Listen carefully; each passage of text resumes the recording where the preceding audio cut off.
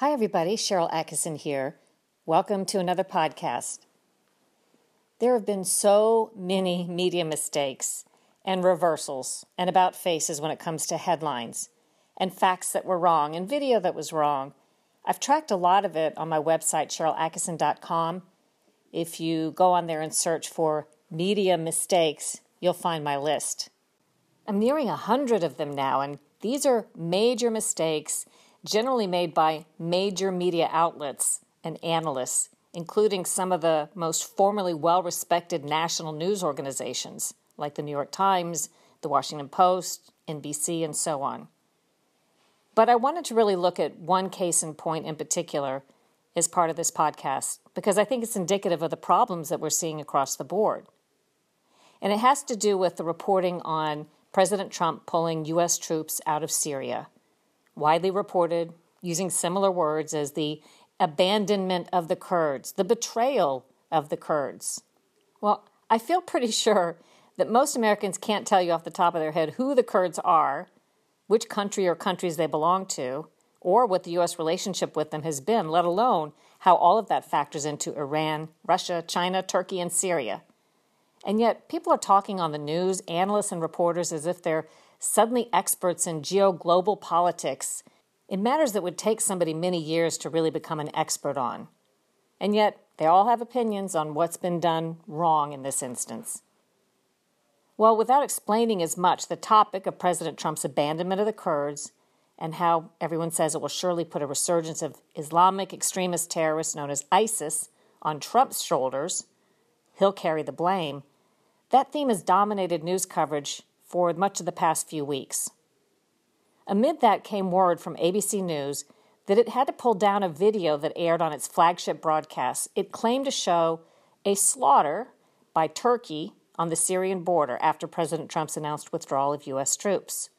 Slaughter was another favored word used over and over again to report what was going on after withdrawal of U.S. troops. Anyway, ABC correspondent Ian Pannell reported on a Sunday that video they were showing, quote, obtained by ABC News, appears to show the fury of the Turkish attack on the border town of Tal Abyad 2 nights ago. Now, the video that they showed massive explosions lighting up the night sky, one right after the other. Unfortunately, it turns out ABC was hoodwinked, according to its own account. A tweet issued by ABC News the following Monday morning read, "Correction. We've taken down video that aired on World News Tonight Sunday and Good Morning America this morning that appeared to be from the Syrian border. Immediately after questions were raised about its accuracy, ABC News regrets the error." It came with no further explanation. I had a lot of questions I wondered in the aftermath of how video that they said appeared to be from the Syrian border turned out to be nothing close to that. In fact, according to National Review, the alleged error was actually uncovered by social media users who compared the supposed combat footage from Syria to a YouTube video of a Kentucky military show, and it appeared to be identical. By the way, National Review credited Gizmodo with first reporting on the alleged error and publishing the videos side by side for comparison. ABC's correction was the right move, of course, but that should not be the end of the story. It's yet another in a long series of serious media mistakes that never should have happened, and I think arguably would not have happened if appropriate journalistic standards had been deployed and if bias were not on the front page. I can't help but think that part of the problem might be the videos seem to fit so perfectly with the narrative that the media and other interests were pummeling viewers with for day after day. In other words, had this video not shown what many in the media wanted to see, it might have been treated more critically on the front end, rather than represented as a great exclusive ABC News get that was shown to millions of its evening news and morning news viewers. Yes, there may well be slaughters, massacres, and abuses in the Mideast battles and the battles between Turkey and the Kurds in northern Syria. Such events have gone on relatively nonstop in the Mideast for a long time. News coverage, analysis, public discussion, and debate about all of that are very worthy. Military experts, Democrats, Republicans, and pundits all seem to pretty much agree that Trump was in the wrong to remove the troops from Syria. But under these circumstances, when preconceived notions like this are being set in stone, it's all the more important that we as journalists make sure we aren't hoodwinked. Back to the ABC example, I think there are other questions we need to have answered. Exactly who brought the video to ABC and how did they represent it? What was the process ABC used to try to verify that the video was what they presented it to be, something shot in Syria rather than an old file tape video shot in Kentucky? Who did ABC believe shot the combat video? Did they pay for it, or did someone just offer to give it to them out of the blue? What was the motivation of whoever misrepresented the video? But pretty much nobody seemed very interested in answering those specific questions or pushing ABC to answer the questions. Well, since that misrepresentation of video, that sloppy error that never should have happened, there have been a couple of more already. Let's go over a couple of those. On October 16th, many major news outlets, including Yahoo, USA Today, Roll Call, NBC, ABC, and Fox, quoted President Trump as saying Turkey's invasion of Syria, quote, is not our problem. That's the quote that they attributed to President Trump. Later it turned out there was a correction. NBC and others said that Trump never actually said, it's not our problem. He said, quote, it's not our border.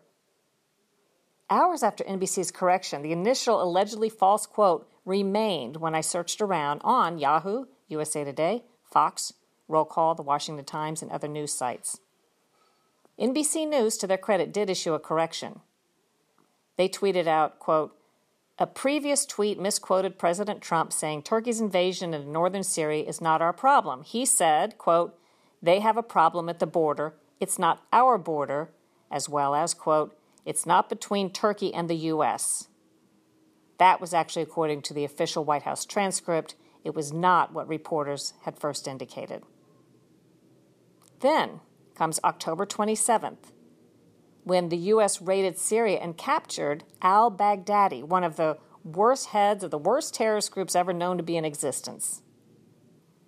There were multiple media reports that claimed President Trump was golfing during the U.S. raid in Syria, and that the White House Situation Room photo that was circulated afterwards showing President Trump looking stern and ready, that it had been staged.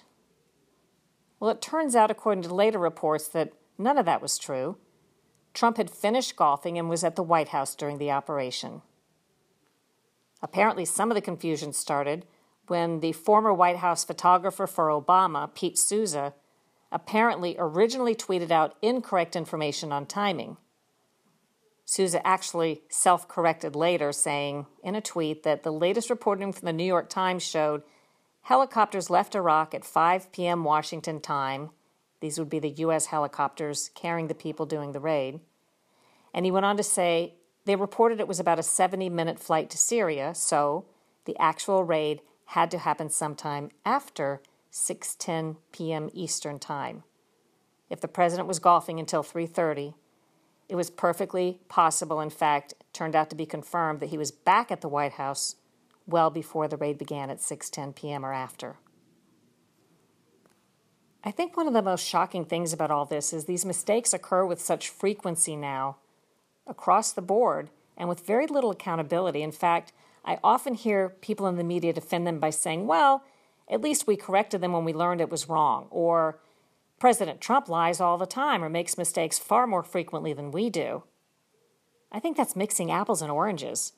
We're not supposed to compare the extent and the motivation and the number of our mistakes in the media based on the mistakes or lies of the people we cover, or how much we like or dislike them, or how much we think they deserve to be taken to task. That's why we have ethical standards and journalism standards. They're supposed to be applied fairly and neutrally no matter who we're covering, no matter how much we like or dislike the people we're covering. That's why they have to be standards. That's why they exist. Too often now, I think that's not the case. I hope you enjoyed this podcast. If you did, share it. And consider subscribing to my two podcasts, the Sharyl Attkisson Podcast and Full Measure After Hours. They can be found on iTunes or your favorite podcast distributor, Or you can even go to SherylAttkisson.com and click podcasts on my website and just listen to it right there. Do your own research, make up your own mind, think for yourself. Thanks for listening.